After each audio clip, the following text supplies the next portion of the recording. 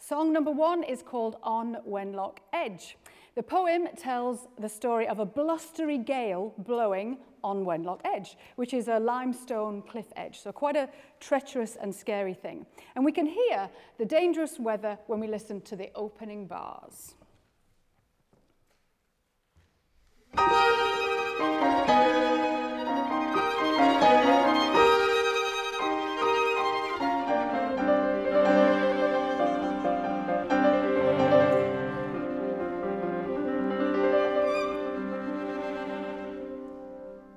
So what's going on there? Well, there's a lot, so get ready with your pencils. We've got an agitated tremolo figure on the strings, which is doubled by the right-hand piano. This features parallel chords in first inversion, and there's a hint of the whole tone scale in bar 2. The left-hand piano further complicates things by dividing the beat into sextuplets and triplets.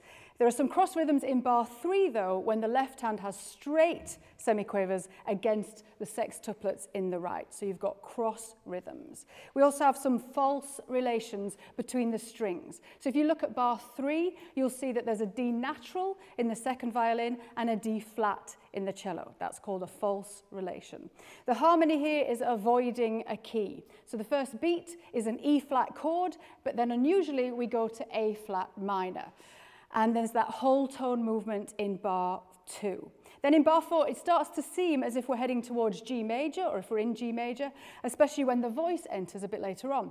But the harmony here is actually modal, and it is based on a pentatonic scale.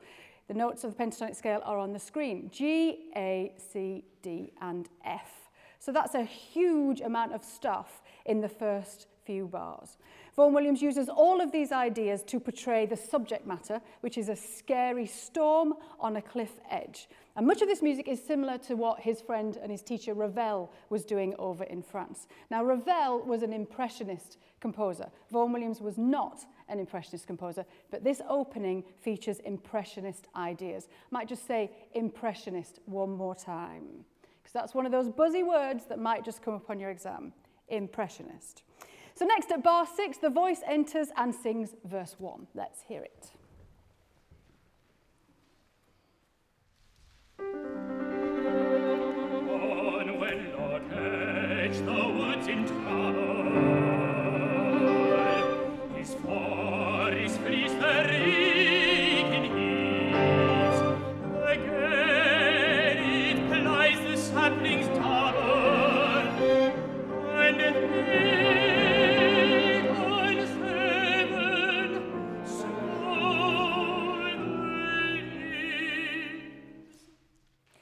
So the melody also uses the notes of that pentatonic scale that I outlined earlier, and it's doubled at first by the left-hand piano and the cello. The right hand of the piano has an ostinato, a repeating pattern that outlines the pentatonic scale. And there are short bursts of sound effects that match the stormy topic. So if you look at cello at bar 8, you'll see a cello chord and the first violin's upward surge of octaves. That's telling us more about the storm. In bar 11, the melody becomes stuck on one pitch, and this gives the words extra emphasis. So underneath the word gale, there's a dissonance created from an A flat in the left-hand piano and the cello against a G in the right hand. Bar 13 has the highest pitch so far, and this is the climax of the verse, top G. After this, the harmony and the vocal line fall down chromatically. Halfway through bar 16, we have a repeat of the stormy instrumental introduction, and then verse 2 follows at bar 22. This is a modified repeat of verse 1. It's almost exactly the same material. At bar 31, we have some new material. So the piano, turn the page. The piano has rapid hemi, demi, semi-quaver arpeggios. The strings have trills, and this provides a little link to verse 3, which starts at bar 34. Verse 3 is different to what we've heard so far. The text is darker, and so the vocal line reflects this by becoming stuck on repeated pitches or moving around chromatically. The accompaniment is made up from long trills and chromatic slips that are sometimes in unison at the same time as the voice and sometimes answer the voice's phrases. So let's listen to verse 3 in full.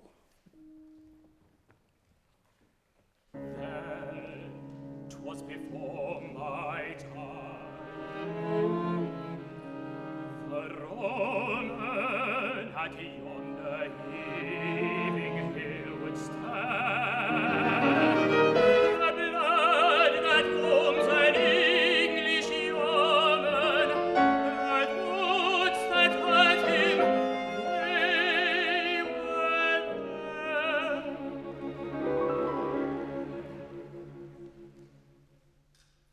So there are some examples of word painting here. Word painting is the term for when the musical material reflects the text of the song. Word painting. Have a look at Heaving Hill in bar 37. The music underneath features a heaving chromatic line that literally goes up and down like a little hill. Now that is quite an important idea later on, so let's hear it in isolation.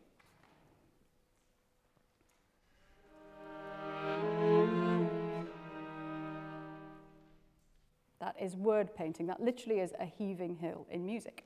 The words hurt him in bar 41 are placed on high, agitated pitches and doubled by the violin. There's also a chromatic movement. That's more word painting.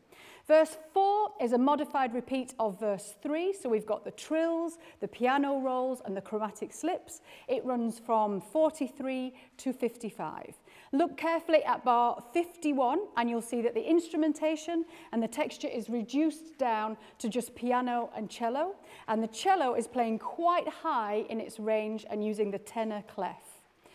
It also features a lot of chromatic movement.